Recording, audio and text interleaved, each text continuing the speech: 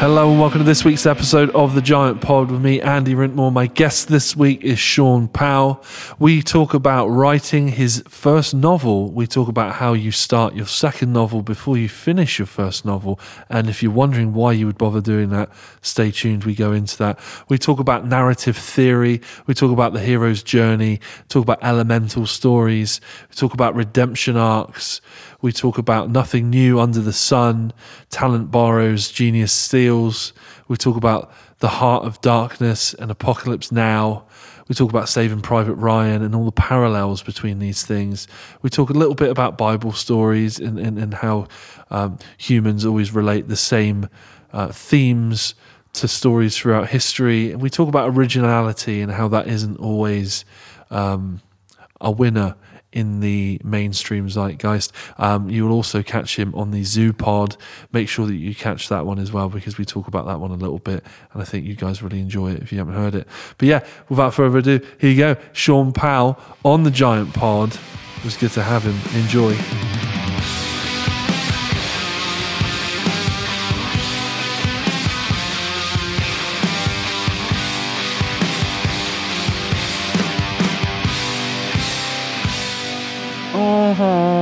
Welcome back to the Giant Pod, Sean.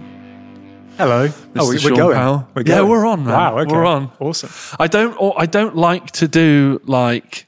I mean, you often message me and tell me that you're listening to the podcast. I feel like you know the routine of this show and the format. I never like to sit there and be like, I have such and such today, and look at them and list out all this stuff. Right? Yeah. I would much rather just naturally get into a conversation. Oh, okay. And no cigars and scotch then beforehand. No. Okay. That'd be nice, wouldn't it, if we had the budget? Budgets, yes. Yeah, so I like to just get into the conversation, and we do all that embarrassing arse lickery later when you're not here. That's all right. Yeah. When I can sit here and do 10 takes and go, fuck, Harry, I'm getting burnt out. I don't know if I've got any more in me. Take 3 was good. Can't you put take 3 and 4 together? There's something in that. Fuck it, I'll do another one for safety. I can't do this anymore. I can't sit at a table and talk for an hour. It's soul destroying. You should see it. Once we've done podcasts. Where's my agent? Call my agent. Once we've done podcasts and everyone's had their lovely ego rub and conversation and they go home, me and Harry are sat here going through the tops and the tails. How do we knock half an hour off that? What do we tell them so that we never have to release this? Harry, name me a technical hiccup that happened that's totally believable. I don't think that will happen to you. No. So you've been on the Giant Pod Zoom. I have. No, Zoo. Not Zoo. Yeah. Not Zoom. Is that because it's a zoo of guests? It's because it's a zoo of guests. Right, okay. And I said Zoom because of the world we live in. The world we live in. Everything's on Zoom. Yeah. How did you find that? Did you enjoy that? It was brilliant. Yeah. I was especially happy sitting next to you, and you were just telling me every 10 minutes how drunk you were. That was really good. Well, I'll tell you what was funny about that is that I was like trying to help Harry set up for that. It was a bigger, if you've seen that episode on YouTube, basically it was a group of us, former guests and new faces to the podcast, I think. I think it was just me who was a new one. You were the new face, yes. So it's former guests of the pod, plus Sean Powell. Yeah. And basically I was helping Harry set up, and it got to a point where we'd set up enough that he had it. And I went, all right, Harry, what do you want me to do next? He went, the only thing I need you to do now is to start getting pissed up. And that was like a red flag to a ball. And no one's ever like said to me before, like, okay, your mission now for this thing we're doing is that you need to be fucked up for it. Yeah. And so I went for it. That was a good idea. King Cronenberg. Yeah. I think that was Harry's sneaky way of trying to get the shadow product placement of Cronenberg, but Shadow Andy, unguarded Andy. I think he thought, I tell you what, if I get him really smashed, he'll unleash the fury on the pod. I could sell this to someone in a pub for a $5. Political chicanery, drunk mayor. I don't know another mayor in the world who's on YouTube Getting pissed. knowing he's being filmed by multiple cameras at multiple angles. Yeah. Gladly Yeah. getting fucking fucked up. Usually the camera's like on someone's belt and you're taking Saudi money, but not this guy. Normally it's panorama where you see that stuff. But yeah, so that was kind of wild. That was a great time. And it was also like Freedom Day, which just turned out to be like, I don't want to wear masks anymore day. That was it. It's like, we're all going to get it, aren't we? Yeah. That was a day when I think everyone realised it was like, it's not going away, is it? So it's like a really bad cold. Everyone do your shift. Yeah. Everyone do a shift. Come on, chop. Wild. Freedom. Wild. Yeah. I was really nervous watching that pod back, actually. I bet you were. Because I don't remember the second half of it very well. Because James Lavers... He just disappeared, didn't he? He did disappear, bless him. I think you turned to me at one point and said, like, is he coming back? And I was like, Andy, I don't know who he is. Well, where's James? Because he just went, in my ear, oh, I've got to go, And I thought he meant the toilet. Yeah. And so there was a moment, I remember, because he kept doing me little shots of vodka and stuff on the side. And that was like the nail in the coffin. Yeah. But there was a moment I seem to remember where Eleanor got her sherry out. Yeah, I'd flicked that switch. Yeah. I was like, let's go. Get the sherry out. And then I remember us going, Harry following me around the theatre looking for James, who wasn't even in the building. But I don't know if it's still there, Harry. I don't know if you've got the footage somewhere. I wouldn't mind seeing it. Absolutely sloshed. Were you all in tow, or was it just? No, you kind of disappeared for a bit, and then I heard you like banging toilet cubicle doors. I was like, again, this is the mayor. Reveal it. He's not in here. James Lavers live on. Oh, where is he? That was funny. And there's probably a moment where of realization of like, Harry, I've just done all this shit. You filmed it, and he's not here. Was he ever here? Was he here? Was he here? Yeah, no, that was a great episode. Harry, I'm drunk. What's real? Am I the mayor? Is this all just a marketing plan I devised a year ago? Is this a dream? So yeah, we were talking about lockdown and how you used your time in lockdown in that podcast. Have you stuck to that? Yes. Okay. Yeah. In fact, I just did some writing before I came here. Yeah. So your writing is not a novella.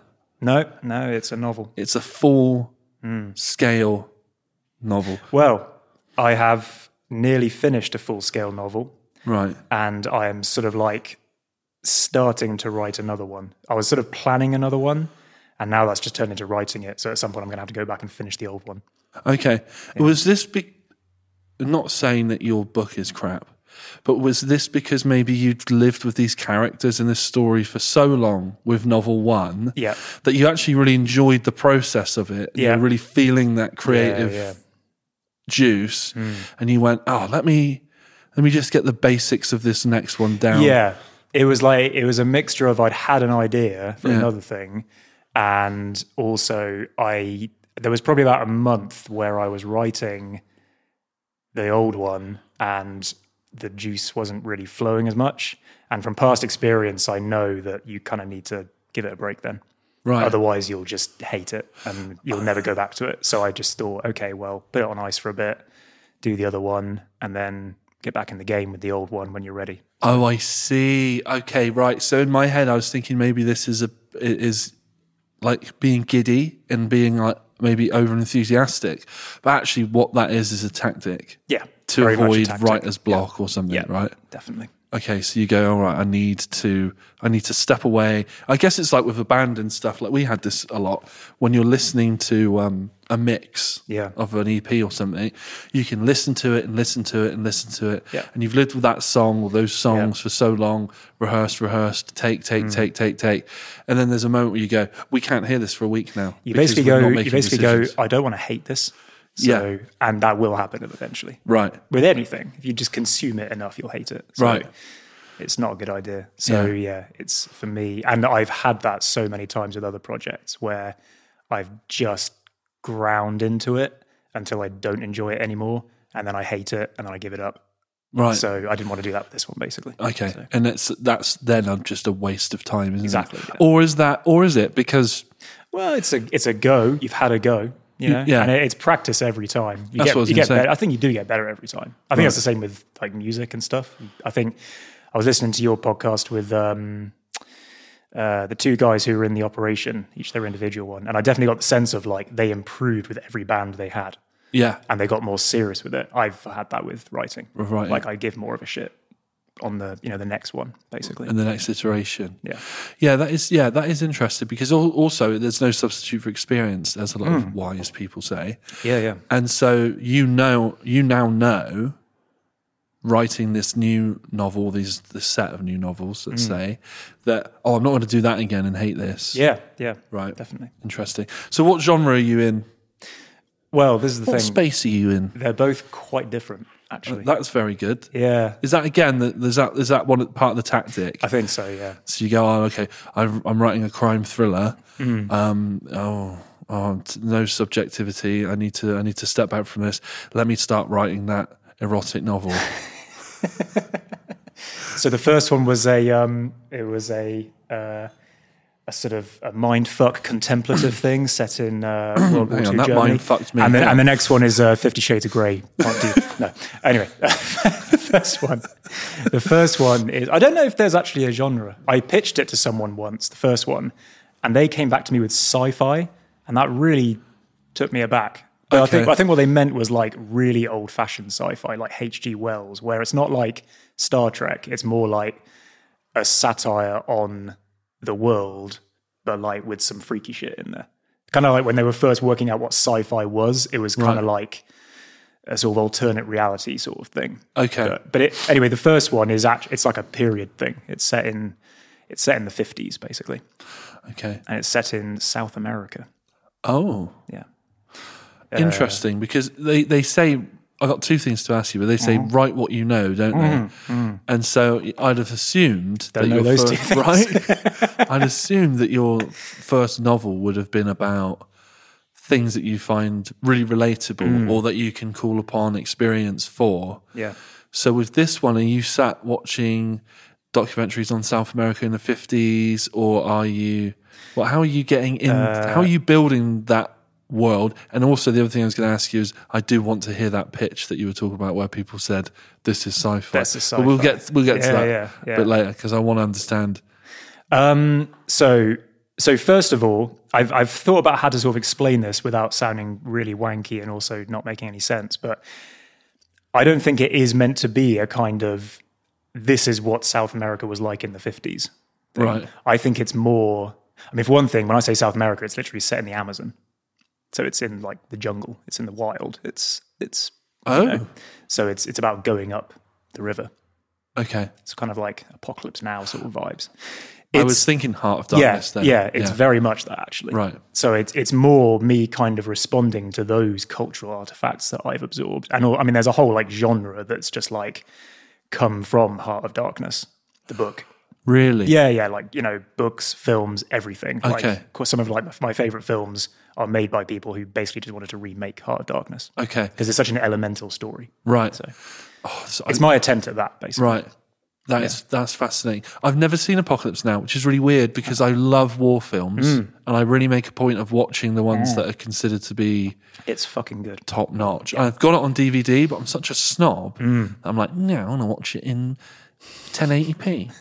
Do you know what I mean? Like, Well, I have to experience this in HD. People are snobby about it. Right. There's about 5 versions, to be honest. Right. I've And- got the director's cut, Yeah. I think. I think, is it Redux? Is that what it's called? It's Oh, like, maybe it's 4.5 hours long or something. Oh. Yeah. Oh, But no. the thing is though, I've watched it like a bunch of times and you have to just sit there and absorb it, really. Like if you're going to watch it, you can't really watch it in bits. You're going to have to just sit there for like a long time and just let it wash over you because, and I don't just mean that because like, oh, you'll forget what's happening if you like take a break.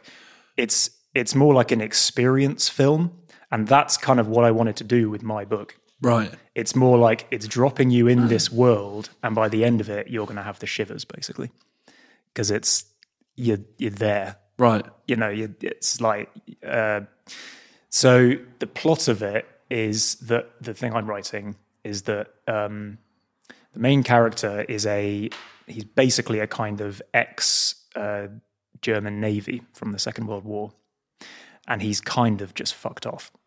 He basically deserted and then just like went AWOL, and he's just been traveling around the world for like the last 5 years. Is he a Nazi on the run? No.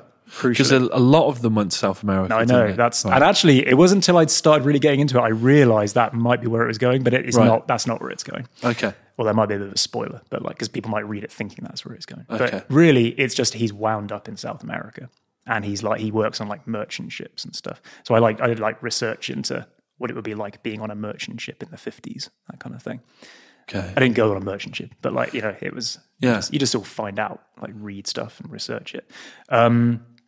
So he ends up there, and then he ends up on like a boat with a bunch of pretty disreputable people who've also sort of washed up there. And so they're then, a bit what's the word? Piratical? Yeah. They're all just kind of like, you know, they've just all washed up there. And various things happen. I won't go into what, but basically the kind of like sort of, what's it called? The major inciting incident. That's literally what it's called. The thing where like everything goes tits up, basically. Right. And then from there, you're just kind of like hanging on to the bumper until it ends. They basically get sort of cast into the wilderness, and they're just like, you know, half dead. And then they come across a sort of a community in the jungle. And you kind of gradually find out who they are, this community. And it's not like a twist, but it's like, oh, okay, that's where you've gone with that. And then the main guy who has sort of, you know, abandoned his society back home. Have you named him yet? Yes. Are you able to? Are you keep? What are you? His name. What's that thing from Fight Club? Oh, well, the first rule of Fight Club. His name was. Fuck. And then he'll chant it when Meatloaf dies. His name was Robert Bolton. His name... No, it's not that. No, his name is Peter Gans. And there's a reason I've chosen both those names. Okay. But, yeah, so... And then but the kind of like the main theme of it is he's kind of escaping his past because he's ashamed of it. It's not like he really did anything, but he's ashamed of like being a part of something. And this is like very immediately post World War II, and Germany just went through fucking ridiculous stuff like after World War II. Whole country was like, you know, smashed down and built up again. So he doesn't really even know who he is anymore. Right. So he's stateless in a way. Stateless, yeah. Right. And then he finds this community, which is like, might as well be on Mars as far as he's concerned. Like, no one knows he's there. And he kind of has to decide whether he's even going to like leave, if he's just going to stay there and become one of them and become completely stateless and invisible. Okay. So is there like so what he's looking at is an opportunity at a redemption arc. Yes. Right. Yeah. And he has to figure out whether this is time to get born again or stay on the run. Yeah. Which says something psychologically about the character, I think, doesn't it? Because if he chooses to stay, you'd assume that he's at peace with his decisions in his former life and he's ready to move on. Yeah. If he continues to be on the run, where's he going? There would be an element of self-flagellation. Yeah, there is that, right. Definitely. Yeah, and you sort of get glimpses of his past, and it's like he's definitely running, but he doesn't really even know what anymore. And there's he's been running so long. Yeah, years. He's got so far. He's not looked back for a while. Yeah, and now he's looked back. He can't see what he's running from. Yeah, and he's like, well, this is all I know now. Yeah. Right. Sounds like a horrible cliche. But no. This is all I know. It's the road. The more I've thought about it, it probably is quite a cliched story, actually. I've probably taken quite a lot of things from things I like and then just made this like, you know, you kind of, you make something that you haven't seen before. Yeah. So you want to see it. Yeah. I think I basically want to see a mishmash of a lot of things I like. So you do it. And I've done it. But talent borrows, genius steals, they say. So I'm pretty sure this story doesn't exactly exist like this. Don't worry. So, yeah. And there's nothing new under the sun. Exactly. So Yeah. you're damned if you do and damned if you don't. So you might as well give it a shot. Yeah. And it sounds like you love it. And it sounds intriguing. Like I would. This is if I read this little premise on Netflix or something, I'd be like, okay, this is interesting. Yeah, this sounds interesting. I am interested in. Did you ever play the game Spec Ops: The Line? No. Okay, so when you were talking about how Heart of Darkness and Apocalypse Now, which is basically the film is an adaptation of Heart of Darkness, isn't it? But Heart of Darkness is set in Africa, isn't it? In Victorian times. And Apocalypse Now is Vietnam. Spec Ops: The Line, the Xbox 360 game, is essentially Heart of Darkness as well, set in Dubai in a terrorist thing, and you make choices, and there's a really famous moment where you make the choice to call in this airstrike. Okay. On a, I think if I'm remembering it rightly, because I've only played it the one time, and I didn't realise until after I played it, because then sometimes what I do is I'd play the game, really enjoy it, and then be like, oh, what did the reviewers think? And then go back, and then you go, oh, I wish I'd known that before I played it. I wish I could put that and that together. Yeah. That would have been a more powerful moment. Had got more out of it. Yeah. But it was a great game, and there's a moment, there's a really famous scene where I don't think you can see the enemy, but you know they're there. You get some intel, and you have to make a decision on that, which I guess is something that a lot of combat veterans or commanders know, is that at some point you have a partial picture of the battlefield, and you have to make a decision based on what you know. Yes, and it might go your way. It might have collateral damage, and so he calls in this like carpet bombing or like something. Maybe it's napalm or something really, or phosphorus. I think it's a phosphorus thing. Anyway, so then they go in and they realize that he realized that he got it wrong. Oh, right. And all he can see is like, it almost looks like Pompeii. Yeah. It's like civilians holding each other in like ash. Yeah. And they're like sculptures. Yeah. And there's this moment of like reckoning. Do you know what I mean? This moment in the main characters when you're like, oh God. And it's a really like... Is this a cutscene or is this you control it? No, it's a cutscene. Right. It's a cutscene. Okay. But it's a big beat in the story. Right, yeah. And up until that point, I kind of felt like the game was quite good. Yeah. Not incredible mechanics-wise, even getting a bit nerdy here, but not like the most incredible game I'd ever played. But it was good. It was kind of like, all right, this is all right. I got it in a bundle on eBay. So I was like, this is worth the £3 I probably paid for it in the bundle, right? This is nice. This is fun. And then that moment happened and I went, oh, we just reached up here to another level, right? Yeah. Okay, this has got something. Yeah. And I don't want to spoil it, but it is a 10-year-old game or something at this point.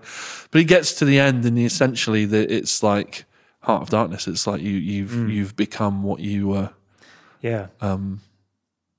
What you were hunting or whatever. You've become the object of your mission. I don't know.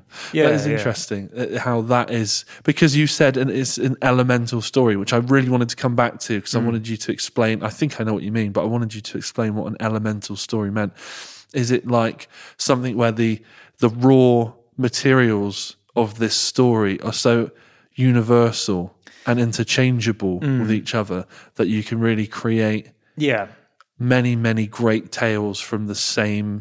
Well, there's that, which is, I don't know how to describe it, but there's like the kind of the building blocks of a story. And there's a whole thing, like a whole like field of study about like how humans make stories to kind of like teach themselves or learn about themselves or something. I've got a friend who's an editor, like a literary editor, and she sort of worked with me a bit on this a couple of years ago, the book. And we talked a lot about that sort of, the fact that there is like, I can't remember what it is, but like there's a certain amount of stories in the world, like 6, and everything is just a variation on one of them.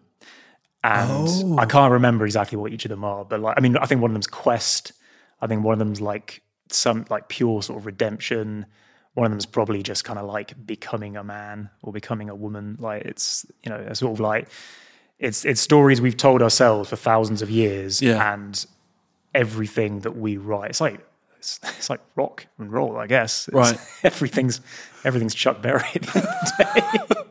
Yeah, it's Robert Johnson and Chuck Berry. Yeah. Like, it's someone had to make it first, and then it just works. So in terms of like the elemental story, I think and with Heart of, maybe it's not like an elemental story, Heart of Darkness, but I think it is one of the most it's one of the most kind of like, people have picked it up and done something with that, you know, guy goes up river looking for someone or something and stares into the heart of darkness because he goes into a sort of a realm that he's not really prepared for. And it's like, there's no law, there's no order. It's just sort of, you know, brutality.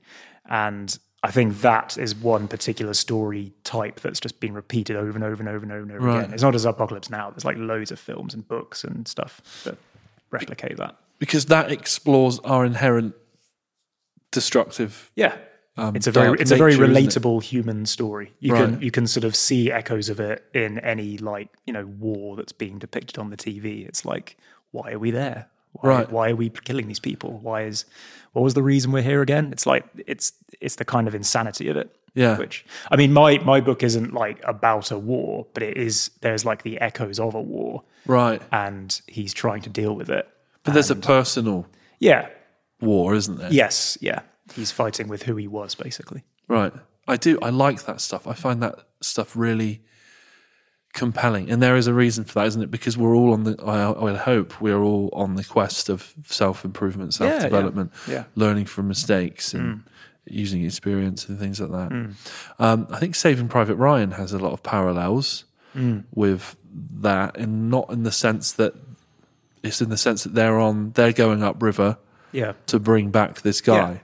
Yeah. And what they see and what they experience on the way is, you know, more darkness. Yeah. And then but that also poses a philosophical question, doesn't it? Or a question about ideals and principles, doesn't it? Is that, you know, in how many men did they lose to bring this one guy back? Yeah. And you'd be like, if you just use maths or whatever, you'd be like, well, this is unacceptable attrition. But then you add the element of that, you know, well, he's now a lady's only son.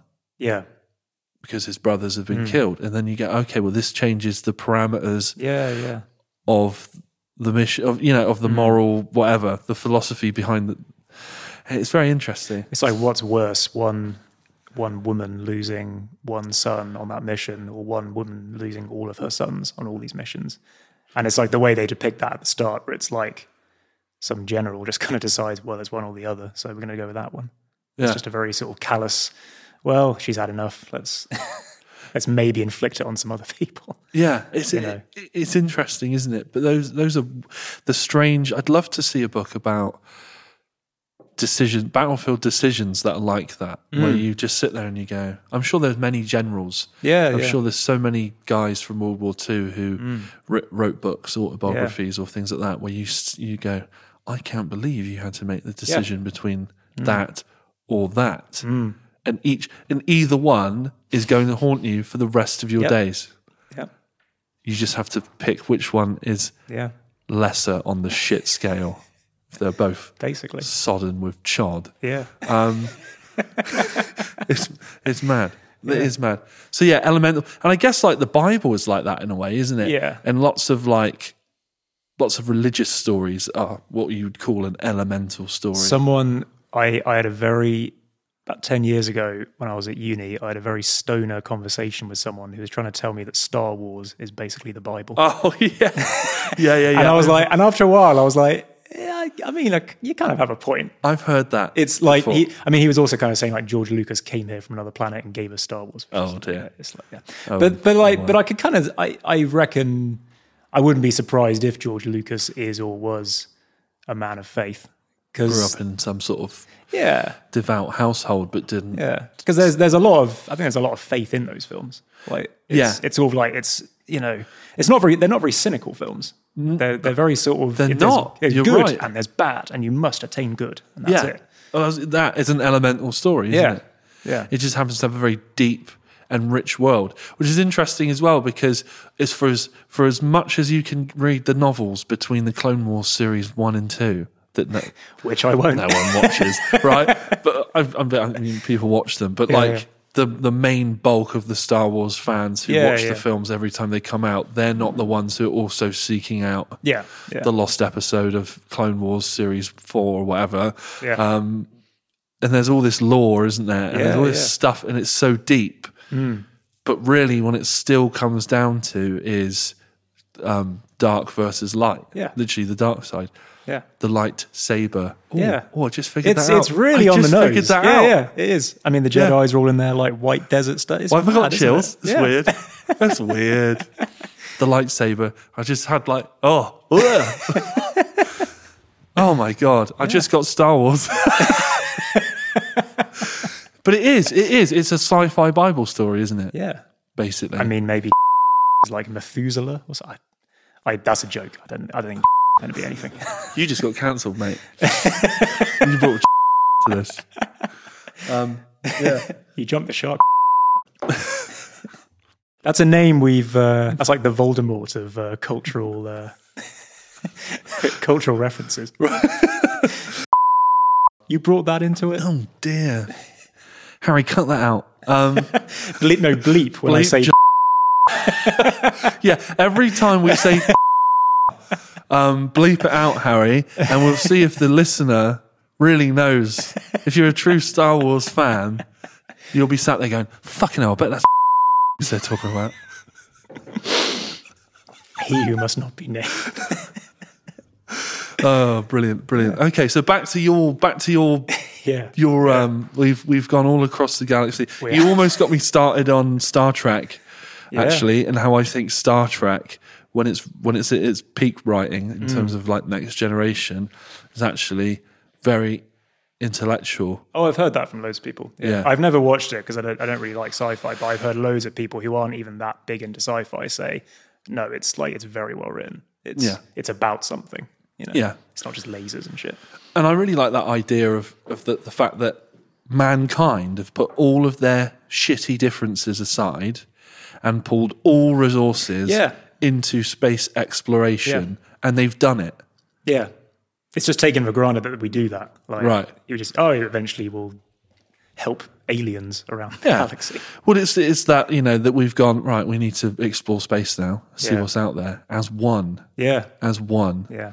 And I do like that because that is such a... It assumes that war is over on Earth, which is quite a radical idea. Yeah. And that, but it also makes a comment on, again, that's not cynical either, because that is saying this is possible. If we come together as one, there is nothing we can't, nowhere we can't go. I think that was the point. I think that was Gene Roddenberry's point, basically. Like, he imagined something into being and then was like, come on, why don't we try and do this? Even try and start getting to this, because it's not a bad idea, It's really not. So, but that show is so incredible, the things it's like inadvertently invented. Yeah. Like automatic sliding doors. Yeah. Although when they were on set, it was like two stagehands or runners or whatever go or whatever they're doing, going up and down or whatever. Yeah. Like those weren't a thing when that aired. And that show only got popular after the moon landings. Yes, so originally it aired and no one really gave a shit about it. It's only 2 seasons, wasn't it? The first one? 2 or 3? 3, I think. Yeah. And no one really cared that much. And then the moon landing happened and they started putting it on repeat. Yeah. And then it blew up, which is interesting as well because it's that once humans had shown, oh, that's possible. Look what we've done. Yeah. Look what we've done. I don't want to get into the conspiracy theory of we didn't go to the moon or anything, because I'm sure we could if we wanted to now, whether we did then or not. I don't know. I'm not getting into it. I'd like to believe we did. Once we've shown the world or the youth of the world, oh, look, you can do this. This is the most inspiring thing ever. There's that thing you look out at night in your bed before you go to sleep. the moon, wondering how far away it is, how big it is. Is it made of cheese? Are there? Do you know what I mean? Is that a hole? Is it a crater? Is it a volcano? What is it? Is it a big telescope? Whatever on the moon. All this wonder. Oh, we've gone there. We've done it, and you can see it. Then Star Trek is like, oh, great, I get this now. It's interesting that the moon landings had to be like, no, this is okay to dream this big. It was achievable. Yeah, it was conceivable that we could do it. Yeah, I know what you mean. Yeah, it's interesting. And like mobile phones, the flip phone. Yeah, that was Star Trek. Oh, just to have a unit in your hand and multi-use and do stuff. With it. Yeah. I don't know about stun guns, but they had like switcher faders to stun. I feel like the whole teleporting thing might have been quite novel, actually. Yeah, they're getting into quantum stuff there. I think that was quite new. Which now is just like such a normal thing, right? All sci-fi, but that was, it was almost weird. It's almost strange how much that show conceptualized things that are now real, like the holodeck. Yeah, I mean, we have holograms of Tupac at whatever Coachella. I know. Also, that whole Enterprise thing of sitting there and talking to someone on the screen. Yes, I was doing that not that long ago in here, chairing a council meeting, talking to people on a screen, like William Shatner. Yeah, weird, man. Yeah, it all comes true. Yeah, and then what else have they got? That's it's the warp drive thing. Which isn't that they're going through space super, super fast. It's that they're displacing space and pulling it behind it, creating some sort of void slipstream thing. That's pretty brave to kind of like put that on a pretty mainstream TV show and be like, okay, get your head around this, kids, and then we're going to see William Shatner bang an alien. But like, but you know, the science is there. Spoiler, I haven't got to that episode yet. What, one? Thereafter. It is great. It is great. Oh, first interracial kiss on TV as well. Yeah. Just paving the way. Paving the way. And Star Trek gets a really weird rap. And I'm like... I think because of its fans. Yeah. Yeah. But that... Yeah. But it's... You know, there's some real substance in there. And the Borg and everything, the hive mind. And like, it's subversive. I mean, I don't think I've ever watched an episode of Star Trek, honestly, but I know what you're talking about. Yeah. Because that's just entered the cultural slipstream, hasn't it? It's there. It's a touch point for not just sci-fi, but all television and storytelling. So, you know, I've absorbed it. I'm pretty sure when we were in the height of the pandemic and everyone had masks on, people, you know, the people that were the anti-maskers who were trying to figure out any way they could to shame people who wore masks. Yeah. Oh, got your muzzle on. Stuff I'm sure. Oi, mate, ditch the muzzle. I'm sure, like, oh, he's one of the Borg. It's like thrown around. It's just part of the lexicon, isn't it? Part of the zeitgeist. Very strange. But yes, back to your book, your novel.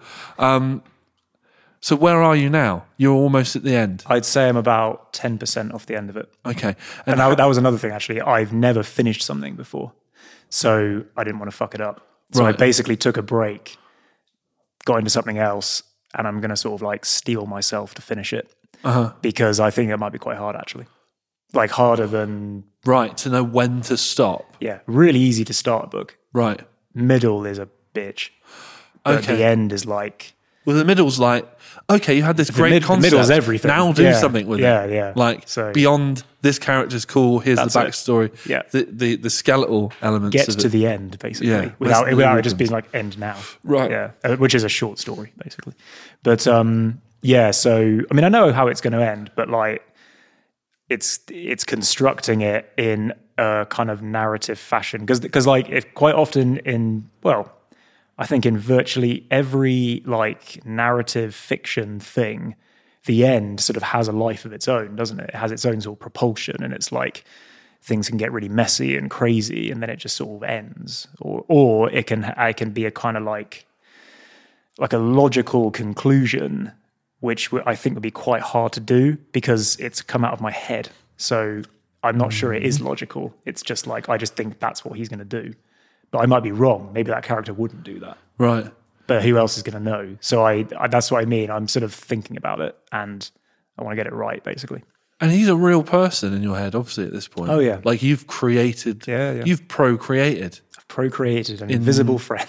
We might be the only being, someone said to me not that long ago to me, it was like, oh, the brain has, named itself, which made me go, like, Yes, oh my has. God, the brain has named itself. It cuts itself open and studies itself. Yeah. That is a profound thought, actually. This is mad. I thought of that. Yeah. But we might be the only creatures who you have given life to something that doesn't have any physical matter. No. And isn't necessarily a part of me either. Right. I think it probably is, because I think it's quite hard to write a protagonist that's not at least got something of you in it. Right. Is he a version of you that you kind of wish you were? No. The Nazism, the Nazi history aside, obviously. Damn, I really wish I'd been to South America in the 50s to find my fellow Nazis. No, I think the stuff that's in him that's me is, I think there's a big theme in it about home. Right. And actually there's a big theme in my second one about home. And I feel like if I write more stuff, I think home is going to be quite a big, the way you think about home and what it means to you, and it can be quite complicated.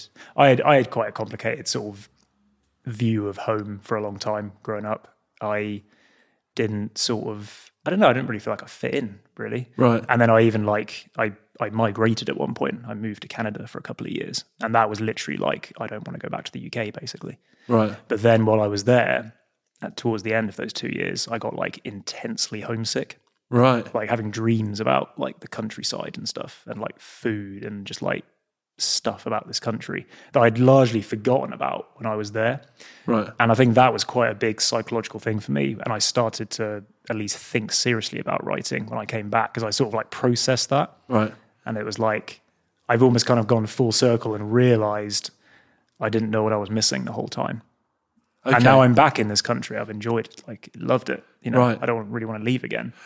So I feel like he's kind of going through a similar thing, and he may end up home one day and just have to move on from that sort of trauma he went through. But not that I went through trauma, but like I don't know. Yeah, you're always sort of reaching for something else. And does the definition of home, like I think everyone thinks that home is like going back to the podcast I did with Eleanor Talbot, home to her always felt like Froome, even though she'd never really spent any time here, really. Like she'd found a home. I think that was where she said home was. And that she loved Canada, but it never fully felt like home. And it's strange, isn't it? Because I think we believe that home is a permanent thing, but perhaps home can be an ever-changing thing, right? Yeah. Because like when you're in love, that feels like home. Like they feel like home. Yeah. Right? And when you miss that person, it's like, it's akin to like homesickness. Yeah. If you kind of like really like, you're having a shit day or something and you really miss them, or they're away or whatever. So that's an interesting thing. It's it's home is where the heart is, isn't it? There's a reason someone wrote that. It's kind of true in a way. But it is interesting because it's an elemental part of human nature or storytelling or it's just of our being, of our experience on Earth, is like, where is home?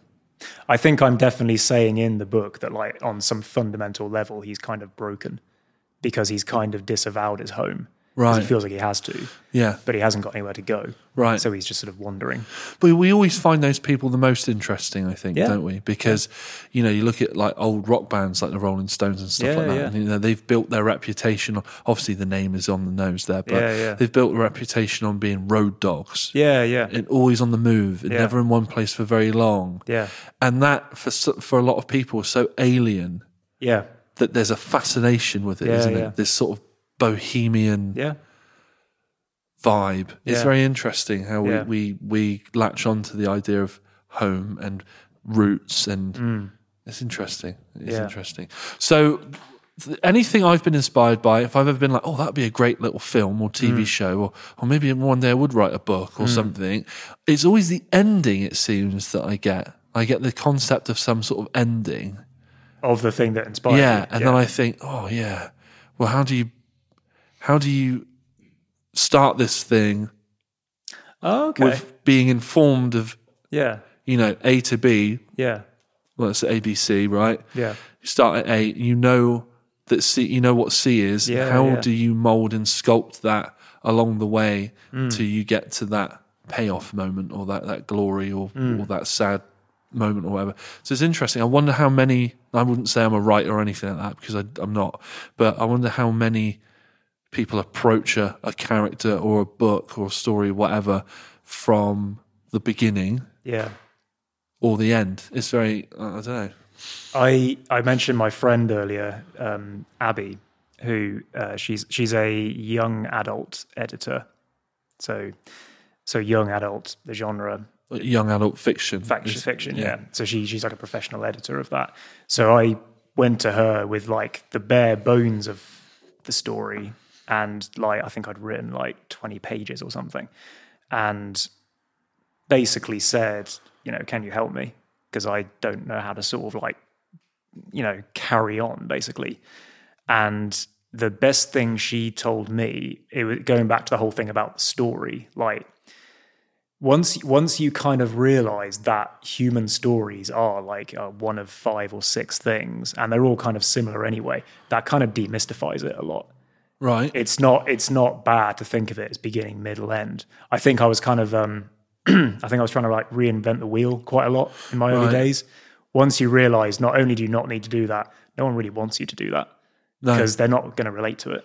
No, and the biggest things in pop culture aren't ever the most intricate pieces of genius, are they? I mean, a lot of it can be classed as genius. A lot of the Beatles stuff can be classed as genius, but there's not necessarily super intricate.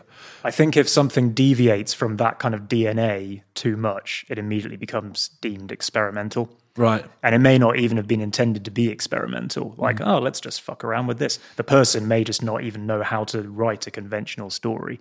But the way we read it is like, well, that makes no sense whatsoever. It's just a jumble of stuff. So that must be experimental. That person may have had an idea, that narrative may work for them, but for the rest of us, it's, it doesn't really exist. Right. Because I was complaining to Harry earlier. I was like, every time I'm on Instagram, all I see is something about this Squid Game film. Is it a show? TV show? It's a TV show, yeah. TV show. And I'm seeing so much of it at the moment that this always happens. That I'm like, nah, fuck this. I'm not watching this. I am. Yeah. Everyone. I'll wait a year before I'll shut up about it and I'll watch it and I'll make my own mind up about it. But we were talking, I don't know necessarily the whole premise, I haven't seen it, but we were talking about how it's actually not a very original premise. It's not something that we haven't seen before in things like Battle Royale or Hunger Games or even elements of the Saw films or whatever. And it's just that it's done in a slightly different take that's captured the zeitgeist right now visually. It's the sort of window dressing of it is something we haven't seen before, but the bare bones of it, from the sounds of it, we've seen it 100 times. Right. And it's interesting, isn't it? Because it's such a big thing right now. Like, it's almost like people don't want... They don't want new things. They don't want new stuff, or they don't want to be challenged. Yeah. Or they want something that feels familiar. Yeah. Or not too... It's weird, isn't it? There's a comfort I have to say I get that. I think I've expressed that with my book in that I think I'm honestly trying to make a sort of homage to a load of stuff I like. Yeah. I don't think I'm trying to make something new. I think I'm just trying to say, think about that, but from this angle. Yeah.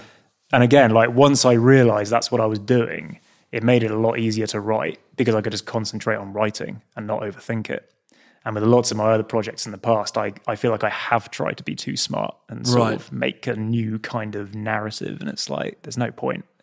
So do you create this other writer in your head that's the other, that represents an amalgamation of all the other writers that you know of, and you go, what would they do? I'm not going to do that. So you have this almost like this faceless being that you're trying to outright in your mind that represents the status quo. I've never heard it expressed like that before. I'm not sure I am doing that. I think when I write, it's my voice. It's how I want to write. I meant, sorry, like previously, not now. Right. But previously, when you said you were trying to make things are too complicated, or was that what you were seeing? You were like, how do I outfox? Oh, I see. You know what I mean? Yeah, probably. Yeah. Yeah. And I didn't sort of know. I was probably not old enough, to be honest. I didn't sort of like know how to kind of outdo somebody who was like an expert at their game, and I didn't really want to put the work in. So I'm more comfortable now just writing something which on the face of it is fairly conventional, but I just try and write it as well as I possibly can, and then I'll be happy with it.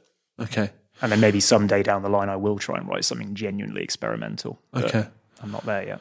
Yeah, it must have been a weight off when you realised, actually, I don't have to outright anyone. Yeah, exactly. Like you said, I don't have to reinvent the wheel. Yeah. I just have to earnestly tell my story the best I possibly can. Yeah.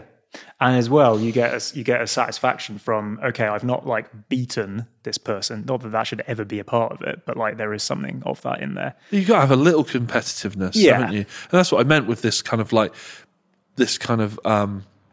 figure that this other thing that represents the other writers in your head, is that you do want to sort of like outdo, like when you're writing music or something, everyone's got some generic unknown faceless band or drummer in their head, I think, where you're like, oh well, I wonder what that represents the median level of that thing, and then you go, how do I go that one step further than they would? I also realized that through reading, like, because I read like constantly, and I've got like hundreds of favorite writers and stuff, and I realized that like I think you could probably categorize like who is a good writer over who isn't.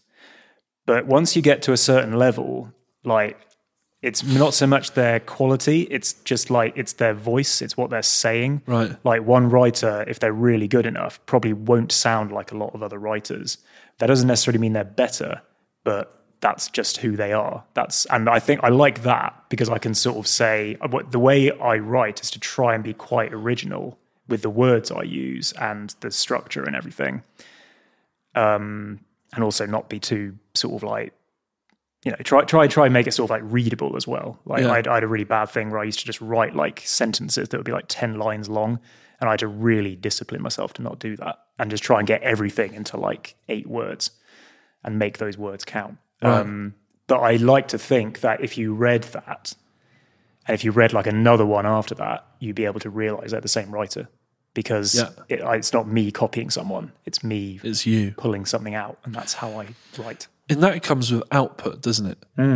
Yeah. Because your voice is something. It's like a stamp, isn't it? So you have to make your mark with consistency over a few examples, I'd imagine. I've honed what I do a lot, and I've got rid of a lot of stuff I didn't like about my writing.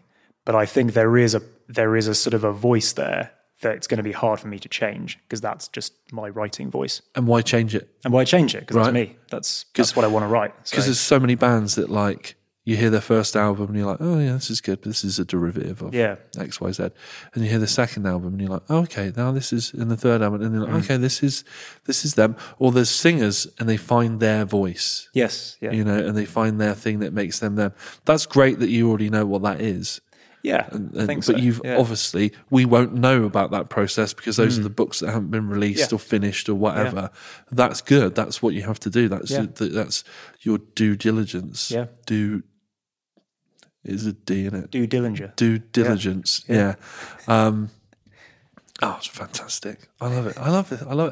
I very, very rarely read any fiction at all. Right. And if I do, I rarely read in terms of like sitting and reading. Yeah. If I do, it's normally autobiographies, because I am just so fascinated in why people do what they do and how their fucking head works and shit. But if I do read fiction, it's normally graphic novels and stuff because I don't know, I like pictures. Yeah. But there was something that our friend Charlie, who's a guitarist in Sick Ones, he said he reads a lot of fiction, and he said something to me that really made me go, oh, really changed the way I looked at it. Because I thought, well, I watch a film for a story. Yeah. And because of because of my ADHD, I do find sitting down and applying myself to a book, which is just 1 sense, of my senses, quite difficult. But when I'm in there, I do enjoy it, right? Yeah. But it's that idea of like forcing the focus in that I almost like procrastinate on it. Yeah, seriously, all the time. But he said to me that when you read fiction, he said that you really get to understand how the writer thinks. Yeah. So you get a window into their psychology. Yeah. And I was like, that was like a little penny drop moment where I was like, oh, that is really compelling. And it'd almost be worth me picking up some classic books. Yeah. And reading and just being like, maybe like Stephen King, and just being like, what is up with this guy? Do you know what I mean? Like, not even necessarily the story, but like, it's born of a mind, isn't it? It's born of one mind usually. I sometimes feel like the writer is kind of like an invisible character in the scene, and they're speaking to you and they're narrating what's happening. Right. And that, I see what you mean. It's like, it's the writer's voice. It's them transmitting a story to you. Yeah. And I mean, maybe they're even a part of it. I've read a couple of books where it's written so well, it almost seems autobiographical, but it's not because of the sort of the nature of it. Right. It's like clearly a sort of like a fantasy or an adventure or something. But there's just something about the detail they go into about stuff. It's like, where is this coming from? Right. And I know that they haven't got that from something else because it's not like a classical derivative thing. Right. So I got that with, did you ever see that film, The Beach? Yes. Leonardo DiCaprio. I've seen the film. I have not read the book. The book is, I read the book when I was like a teenager, I think. So I don't know how it holds up. But one thing I do remember about it was like the really strange detail he went into about quite sort of trivial things. Right. That by the midpoint, I basically felt like it was him. It was just him telling you about what he'd done. Been through. On his like huge, crazy adventure. And that was really affecting. Like I realized you could do that. I don't know if that was his intention because I've not really read any of his other stuff, but that was a bit of a mind blow that like, it doesn't have to be a kind of once upon a time there was blah, blah. It's like, okay, this happened to me last year. Like another one who does that is, even though it is, do you know Charles Bukowski? Yes. I've watched loads of documentaries about him, read some of his poetry and stuff, but I haven't ever sat down and read. So he wrote 6 books, which were 5, I think there's 6. 5 of them were basically autobiographical, but I think he embellished quite a lot of it. And it's all about like his life and his upbringing and stuff. He's very clear about saying like that the character has a different name. If you know anything about Charles Bukowski, he says things about the character that aren't like his life story. So it's like it's basically like he's put a fictional character into his own life, possibly because it was too traumatic to write about it the way, because he had a pretty fucked up life. Right. And so he's kind of just relaying all these stories, and you're not really sure which ones are true and which ones aren't, but the voice is the same. Right. So but that's kind of works. That's mythical, isn't it? Yeah. And that's kind of... And I think later on he was sort of buying into his own myth to an extent. Right. But I think with his early stuff, it was like, this happened to a guy who's not me 5 years ago. I do find that psychology quite fascinating because it's not the genre of self-help, but it's therapy, isn't it? Yeah. So it's... Oh, you definitely work through some stuff if you're writing. Yeah, that's true. So it's definitely, with him,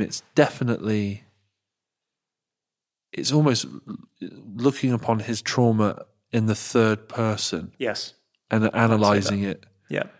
Yeah, it's fascinating. It is fascinating. I don't read enough, and it does bother me, but it's like I almost have this like... Yeah. I think I could get a lot from books, and I just don't. Is there anything about it that sort of intimidates you at all? Like the size of a book, or like because I know that the book is this big and my attention span is this big. Yeah. I'm sure I could find you some good stuff that's really not.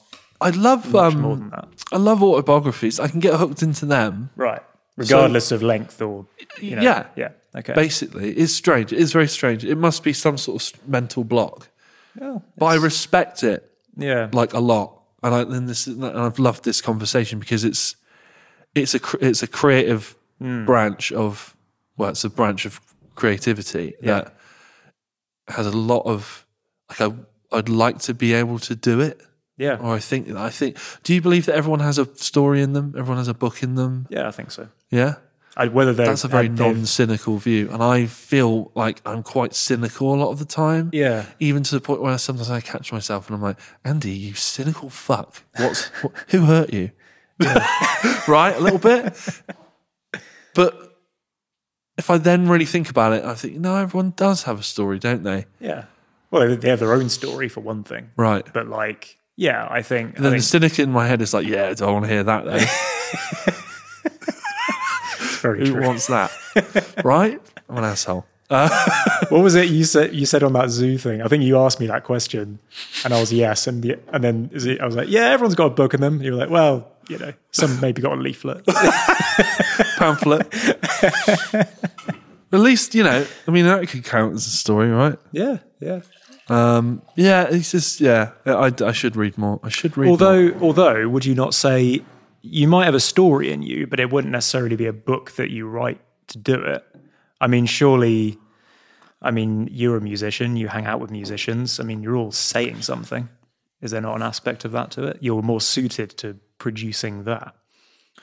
I guess we could go into that like pretentious realm of, my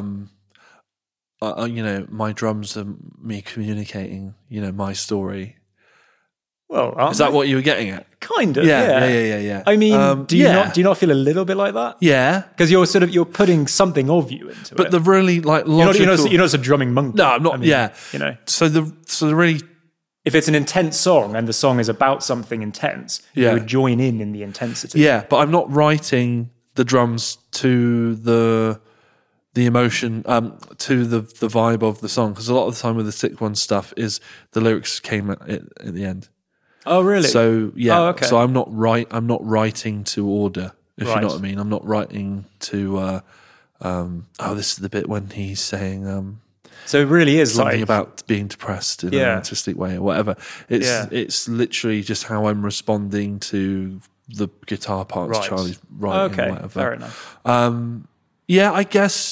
I guess if you listen to the drums. It's weird, isn't it? It's a strange one. It is a strange one. The really angry bits and the bits that are like a bit sort of like wonky and tug on the time and the intensity, that is me. That is definitely my voice. That's like my aggression. Yeah. But also a part of how my brain works. Yeah. I've said ADHD a bunch in this, and I think this because recently I've started this new job in this school with kids with ADHD and autism and stuff, and I'm seeing it. You can see it. I'm surrounded by it all day. It's like I'm in this place where it's normalized, and it's been really... That must be eye-opening. Eye-opening. I feel like I'm in a place where actually I can just be me. I was going to say, is it the first time you haven't really felt you had to fit in? Yeah, I just let my freak flag fly. Yeah. You know, what they're going to go, huh? You know what I mean? I was like, you do that. I saw you do that on the playground. You know what I mean? That must be awesome. It's really lovely. But yeah, so those moments of like, where it's all just like weird and whatever, that would be parts of how my brain works. Right. But it's weird because the rational part of my brain is like, well, all drummers can play 4/4. Yeah. So they're not what you're saying with a 4/4 beat. But it's all about, I don't know, it's interesting, isn't it? But yeah, so do you know how you're ending this book? The first one? Yes. Yes. Yeah. Are you happy with that? Yes. Are you afraid to commit it to paper? I'm cautious about... I think I'm tweaking it in my head, and I'm cautious about tweaking it too much and not writing it, because then I'm back to the original sin of not writing and thinking it. Right. Can you tweak so much that you thin out something and you go... You accidentally take something good out. Yeah, and you're like, wow, that was powerful. Yeah. Whereas now I'm reading it again and I'm also not kind that of powerful scared now. of writing it, literally writing the last sentence and then being like, was that it? Right. Because I'm reading it as I'm writing it. Yeah. Because that would be fucking weird.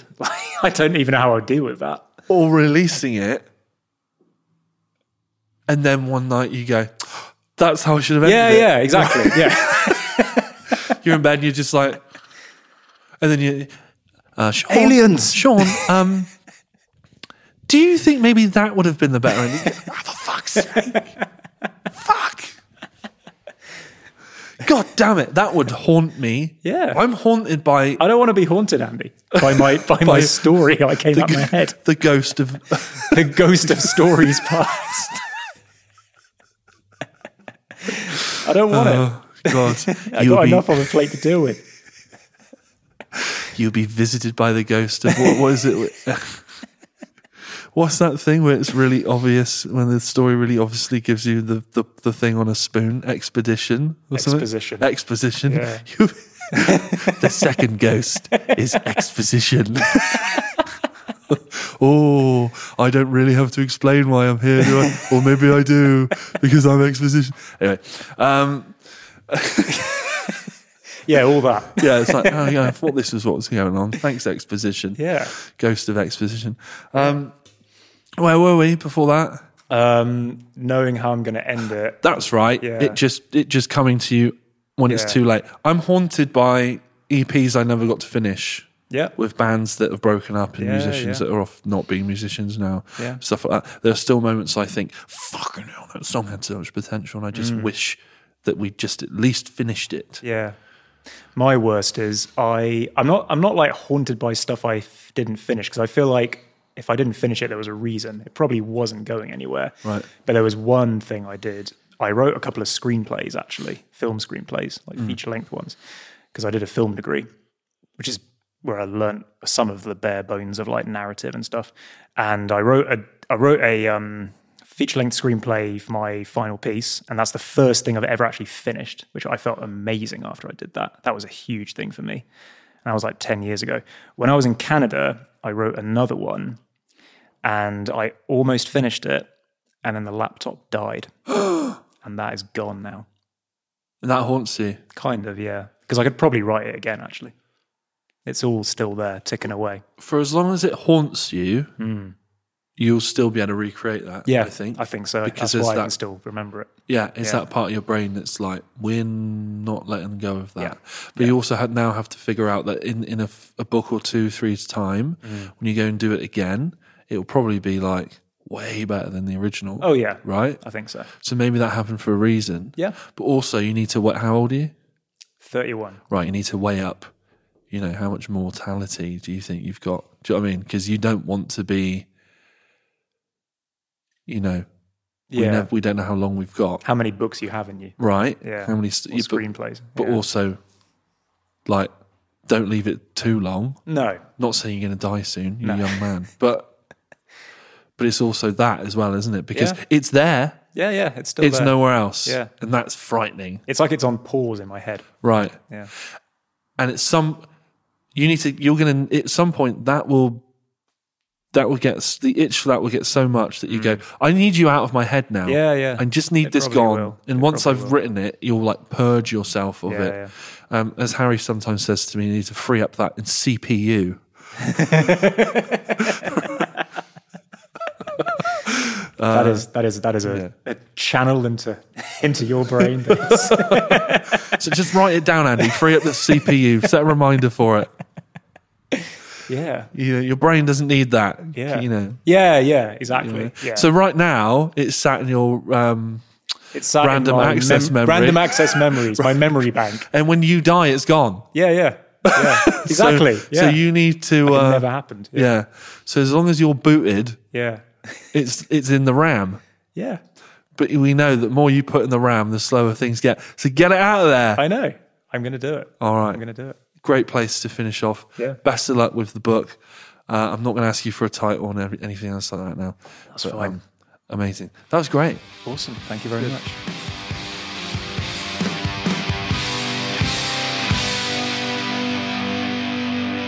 Big thank you to this week's guest, Sean Powell. We are going to leave links to anything relevant from the subjects that we talked about in this week's episode. As Sean's novel is not out yet, we cannot link it, but we will leave links to the things that we've talked about, and I'm sure they'll be fascinating. Thank you for listening. If you want to support this podcast, you can on Apple Podcasts. Please leave us a review and share it with a friend. Subscribe. If you've got a friend who's writing a novel or a book or something, then they might get some value out of this podcast. So please make sure that you share that with them. If you want to follow this podcast on social media, you can. It is at The Giant Pod on Twitter and at The Giant Pod on Instagram. My personal Instagram is Andy_TGP.